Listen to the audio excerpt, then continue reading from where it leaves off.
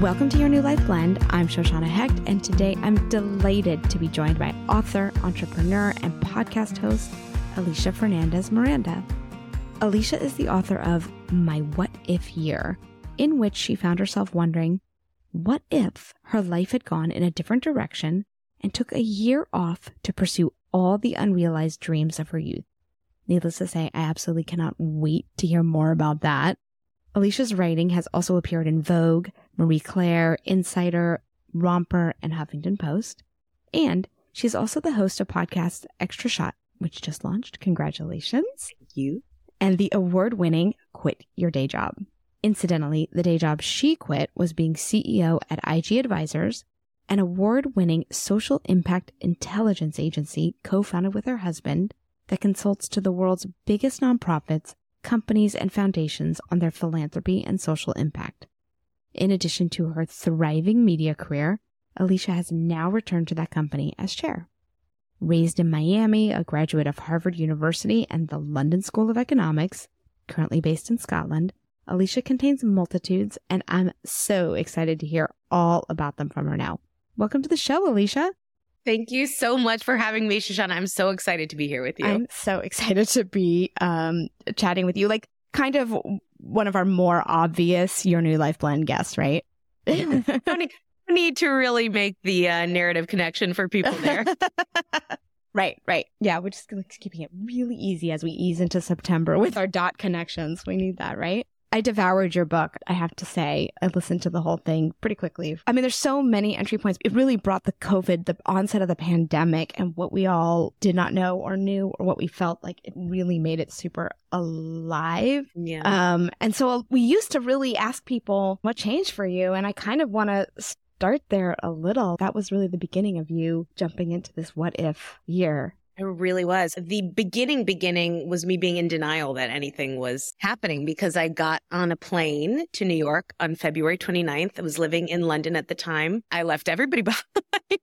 And I was like, everything's going to be fine, because I genuinely believed it was. And because I had already started a little bit on this path that I had laid out for myself. The plan was to take sabbaticals from my job. I had done all the preparation to go to New York and intern on 2 shows, a Broadway and an off-Broadway musical. Lifelong dream fulfilled as part of what was going to be a year of internships and exploring all of these different career paths. And so when things started to feel like they were getting bad, I just refused to believe it. I had my fingers in my ears. It wasn't going to happen. It was just not going to happen. The most powerful and primitive defense mechanism, denial. Exactly. Right? Yeah. Exactly. Yeah. And I'm in New York. I'm having the time of my life. Things are getting progressively worse. And the writing is on the wall that at some point, this is all going to explode. But it felt like when it happened very quickly. I mean, you would have read this in the book. It was like a flurry of text messages during the intermission at the invited dress of Flying Over Sunset, a Broadway show at Lincoln Center that was opening the next day in previews that eventually got postponed, saying, borders are closed, flights are being canceled, you have to come home. My husband absolutely losing his mind. That day, Broadway went dark. They shut all the Broadway shows down the following afternoon.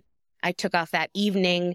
I arrived in London. We packed up the kids, the car, the suitcases, and we went up to a vacation house we had on the Isle of Skye, a little cottage. The Isle of Skye is like far northwest corner of Scotland, so very far away and very remote. And my husband was convinced the full apocalypse was going to happen. He had been prepping with a giant suitcase full of some very useful and some very not useful items like foie gras and shiitake mushrooms and I don't know what kind of pandemic he was going to be living through.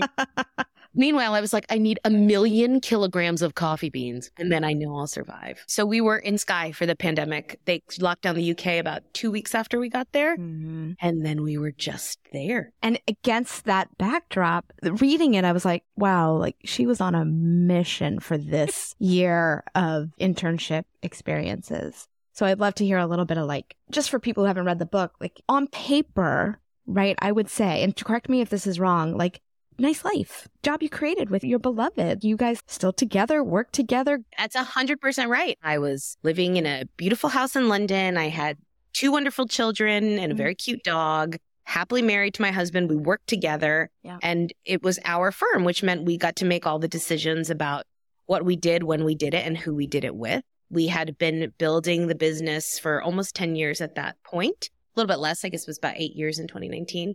And it was everything that I had everything I worked for and everything that I had thought I wanted. Yes. And it's not to say I was never happy doing that, because there was definitely a time when I was, but there had been sort of this nagging feeling like, is this really where I want to be? Am I in the right place?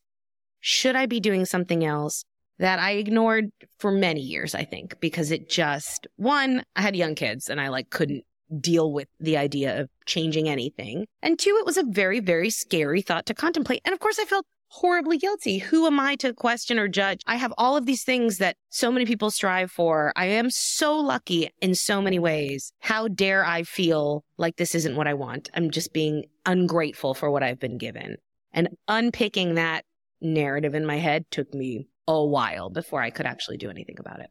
Yeah, that lands. This is why this show is here. I mean, it's the work I do with all my clients, and also the side of the guilt. I have so much. I feel I should just be happy, and I'm not, right? That was my whole upbringing. I was very conditioned to be grateful for what I had. And so that's what I was doing. And the idea of not doing that felt like a betrayal, maybe in some ways, to my parents, to my ancestors who had made the trek over from Cuba, who had made the trek generations before on the other side from Eastern Europe. You know, I was living all of the things that they had wanted for me. And to say maybe I don't want these things for myself anymore was very scary. Very, very scary. I think women get they get a brand of messages that feed this pleasing. And for those of us who are achievers, I think it gets very hard to untangle whose path we're walking. That's really what you're speaking to. Yeah. And I had never even questioned that was the right path. And I had really, beyond sort of just fantasizing, had never thought about the other paths that I didn't take until I sat down in earnest and started thinking about this as a project I was really going to do. It wasn't a book at the beginning. It was called The 40-Year-Old Intern. That was my name for it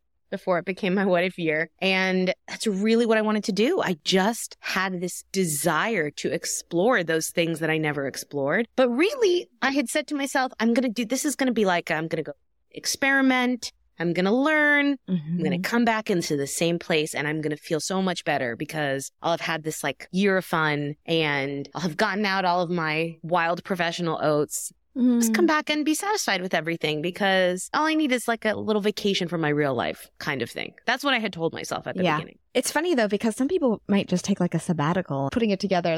You really did create hard jobs. Being an intern, I think at any age is tough, rightfully for the very high energetic, less needing sleep, earlier career person. You're definitely pressing up against some tough obstacles. Definitely some logistical challenges, but my love for musical theater is well documented in the book, and we have also talked about. Yeah, I did say I have one issue with your comment about Natasha Pierre and the Great Comet of 1812. It's controversial. Extremely controversial to me. I have heard from people who saw, did you see it off Broadway or on Broadway? On twice. I wanted to see it the third time and then it closed. Because I heard from people who saw it off Broadway that it was incredible in the smaller venue and it was more interactive. And seeing it on, I didn't get it. Didn't get it. But it's a memoir. This is my Prince Harry talking about his losing his virginity story. This was me having to be controversial in my memoir where I'm his frostbite. I'm gonna say something controversial. Yeah. I read it and I was like, what? I know. It was controversial to me.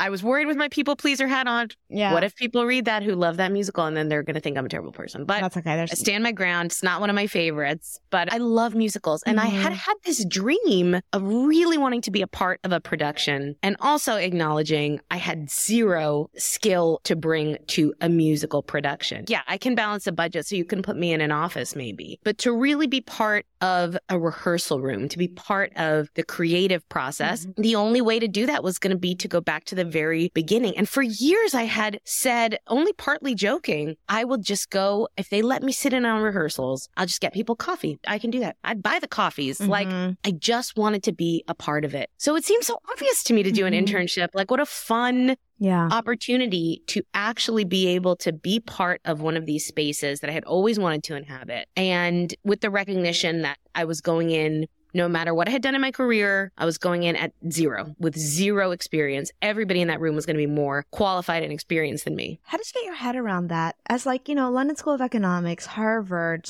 I feel like achiever, go-getter, that's sort of your pattern. You put that as one of your takeaways, be okay with not being the best, right? But you got to get your head around that going into it. And I'm curious how you found your way there, because I think that's helpful. I wish I could have gone in there not wanting to be the best, but of course I went in there being like, I'm going to be the best intern ever in the history of time in theater ever. Okay, got it. First internship. I needed to get through the other 3 before I really started to understand the being okay with being bad at things. It was extremely humbling in a great way. And it was so nice to have the pressure off of my shoulders, because having run my own business for so many years, and you will listen to your listeners, I'm sure many of them will know this, everything stops with you. All of the victories you get to take, but you also take all of the knocks, all of the hits, all of the places you fall down. Mm-hmm. And after doing that for years, to be in an environment where my most important job was to make sure that the water jug didn't get too empty,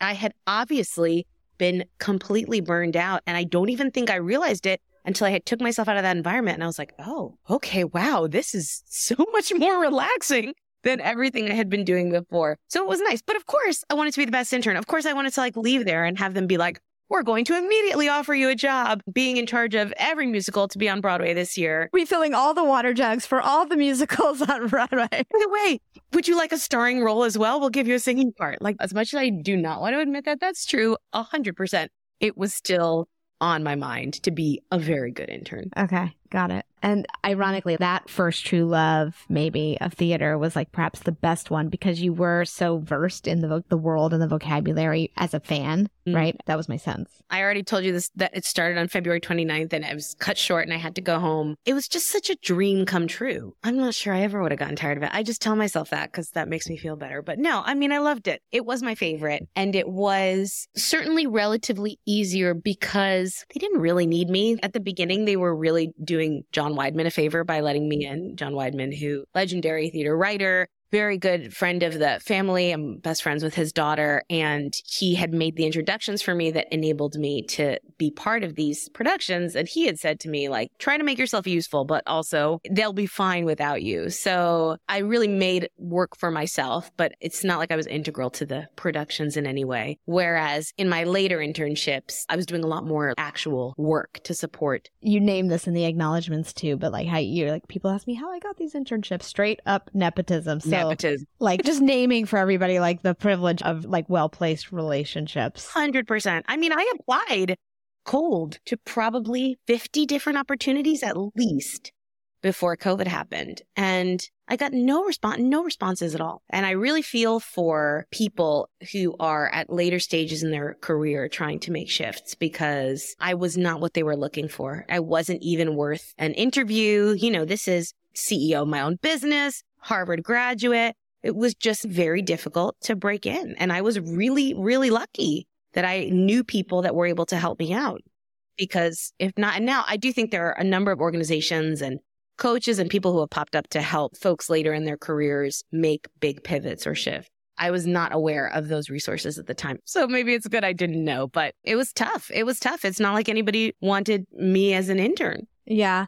And I think it's a little, I work with those people. Exactly. They're lucky to have you. Thank you. Harness their special magic sauce that they bring to the table and translate and transform it into all kinds of other and see themselves in different capacities is challenging, but super fun. But I feel like what you did was a little different. You really tapped in, harvested all the things that you had thought about your high school self, all the what ifs. One of the best things for me about having the opportunity to do these internships is to really get under the skin of a job and see what's like and how it works. And how does the money come in and go out? What kind of skills do the people need to be really good at that? I'm fascinated by it. I'm really fascinated by it. And that has not stopped since I finished my internships. I'm still constantly trying out new and different things because I love learning and I love learning about what people do for a living. Or maybe what's new is your ability to activate/execute on it? It's a great question. I think I have always been a person who is passionate about learning. even before I took it to such an extreme project. When they launched edX, I don't remember when that happened, when they first really like online education for free became something that people were doing. And edX was launched with all of these different, universities around the US, and you could take classes in anything. I signed up for like a full semester of classes, although I had a full-time job and young children. And I took up tap dancing. I did knitting. I've always liked trying new things and learning new things. But I don't think I realized, one, how important it was to me for that to be a part of my life. Really, really, really important, it turns out. And two, I don't think I had realized that I had stopped doing that. For sure, in the years leading up to the decision to go and take these internships, I had not made learning a priority. It just didn't fit in with all of the other things that I was doing. Building a company, raising my children, all of those things, I had really stopped prioritizing so much of the stuff that I loved. And learning was a big piece of that. Going to museums was a big piece of that. All of these things that I'd love to do, I had stopped doing them. This feeling that I had that was so real, that I was always defining myself in relation to the other people in my life. Right. Like I had gotten to that point. I was mom, I was wife, I was CEO, I was daughter, I was friend. All of these things had become my identity, and I had forgotten who I was or what I was supposed to be doing when I wasn't worried about all of those things. Or like we like to say on the show, what your North Star is, right? Yeah. Yeah. Like what really guides you and drives you, but not just the ambition side, how you make all the parts of your life work. And again, so we're in this fortunate position with like supportive partner, I guess, obviously financial capacity to take a year out, but then you took it further by designing a year of intensive sliding doors learning for yourself. It's extremely cool. Tell us a little bit about like what's changed since then. We touched about it a little bit, but I think the connection to the North Star is a great place to start, and how you really discern when you're losing the thread a little bit. So much of my life is different. It is nearly unrecognizable. We left London, and we left not just the city, but the very fast-paced,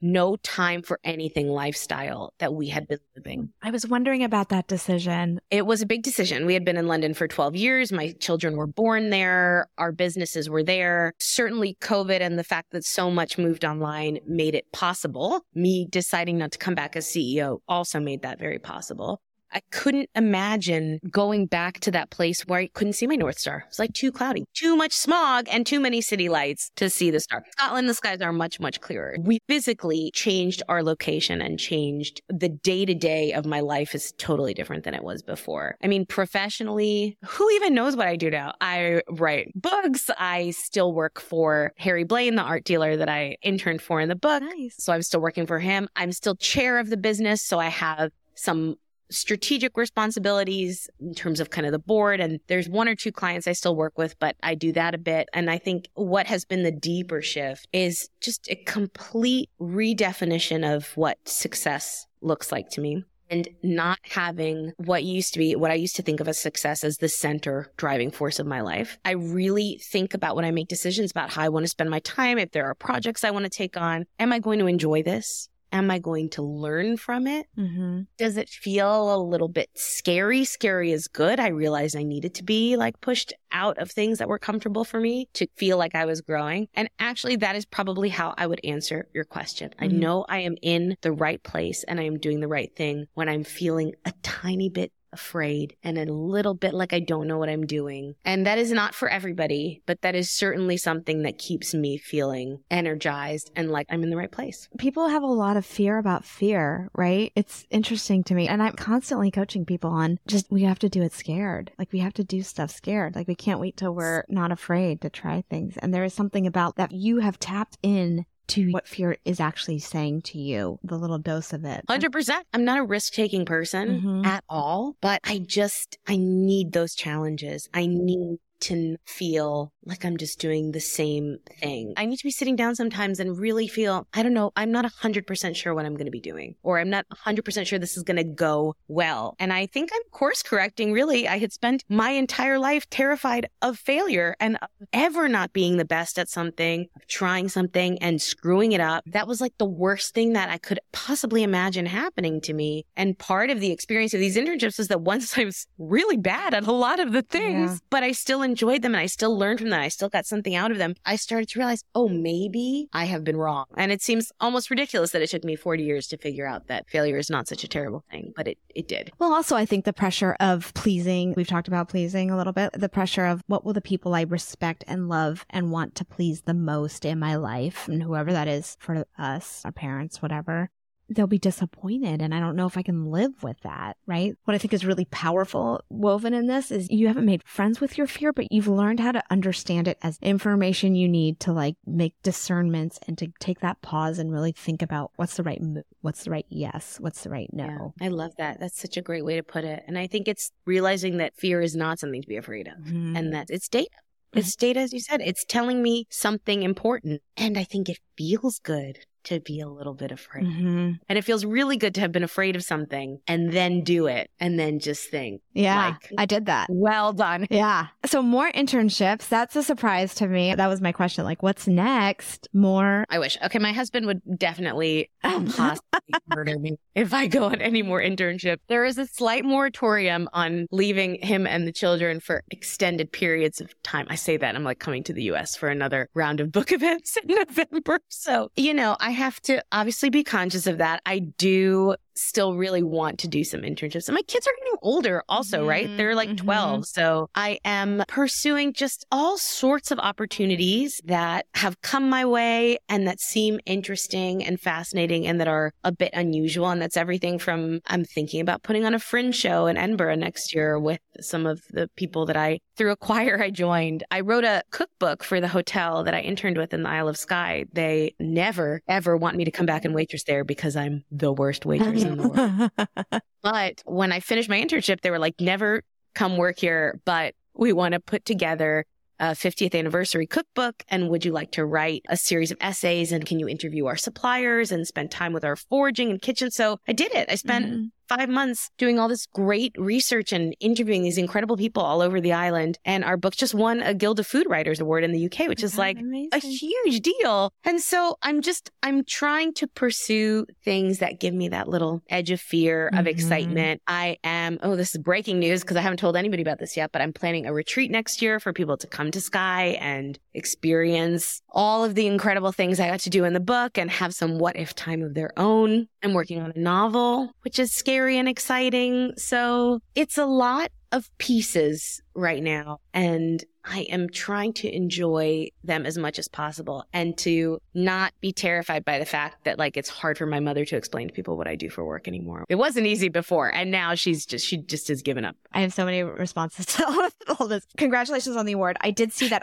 When I saw that you won the award a few weeks ago, I hadn't yet finished the book. And so I didn't put it together. But of course, that was the place you interned. And that's amazing. Yeah. I mean, no one else probably would have let me write it. Yeah. Well, it makes sense. Of course, it makes sense. But it's like, oh, of course, that's the natural extension of what happened at that internship is that they were able to see your strengths and harness them for a great collab, which is awesome. I think there's nothing wrong with it taking, I just want to name this, that it taking to 40 to figure out our relationship to fear. I think actually that's pretty ahead of the game because life is scary and things are hard and the waves keep coming. Your willingness and ability to beat that year out of your life to really explore that is unique and amazing. Most people cannot take a year out, right? To do a what if set of internships. And this is normal. People can go on a retreat. People can harvest the lessons of your book. I guess I'm curious how you talk about it in an accessible way for people to do their own discernment on their what ifs. Does that make sense? You are 100% the expert at giving people this sort of advice. So I'm only going to say things that you already know, I think, and say to your listeners all the time. But I'll tell you something cool. I was covering the Edinburgh Book Festival last month for Zibby Mag. Got an Instagram message from a woman from Atlanta, Georgia, and she said, I'm coming over to Edinburgh for the book festival. Can we meet up for you to sign my book for me at the festival? And my book has not been published in the UK yet. So I was like, yes, of course I would love to do this. I was like,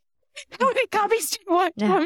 But so I met her and we had a coffee and we had the nicest time. And she said that she had put going to Scotland and going to the Edinburgh Book Festival, it was on her vision board for years. She said that she had been afraid to do such a big trip on her own. And that in the course of reading my book and of course the pandemic and many other things I think that impacted her, she decided that it was worth taking the step. She booked the plane ticket And then she let things kind of go from there. I thought that was an incredible story. And that it is just do one thing, just pick one thing that you have really wanted to do or that you're slightly afraid of, you always wanted to learn and never tried. And that is the thing that you need to do. You do not need to take a whole year. Whatever that thing is for you, do the one small thing. Take a class on the weekend. Pick up a book in a different language that you've always wanted to learn. Get together with your friends. Join a book club where you don't know anybody. I mean, whatever it is. Learn a new skill, but just do it. Life is too short to think that there's going to be time for it later. And it is typically, while there are many, many practical concerns, a lot of times it's just the fear that's stopping people from doing it. So I hope that people are encouraged by reading the book or listening to this interview to just, whatever that thing is that your heart is dreaming about, just do the one small thing and see what happens. Where's the mic drop emoji on that? That's like a boom. You're right. I coach people on this stuff all the time. Tiny actions compounded into massive changes. I think that is such a powerful capture of that, right? You laid out this big thing. Everybody has a little bit of agency. Like, what's the course? What's the group? What's this tiny step that you can take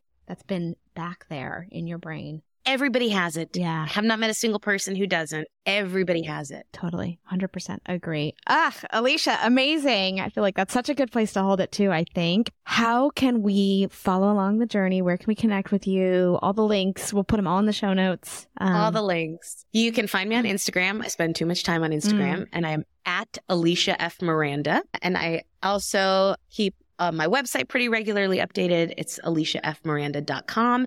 And my new podcast, Extra Shot with Alisha Fernandez Miranda. It's a lot of fun. It's a lot like this, but we also play games. So I obviously recommend it, but I'm biased. Yeah, I recommend it also. I've been enjoying it myself. That's amazing. We're going to drop all of that so people can follow along and connect. And also, of course, to your book. And thank you so much for being here. And thanks everyone for listening. I'm Shoshana Heck, just reminding you as ever to be gentle with yourself.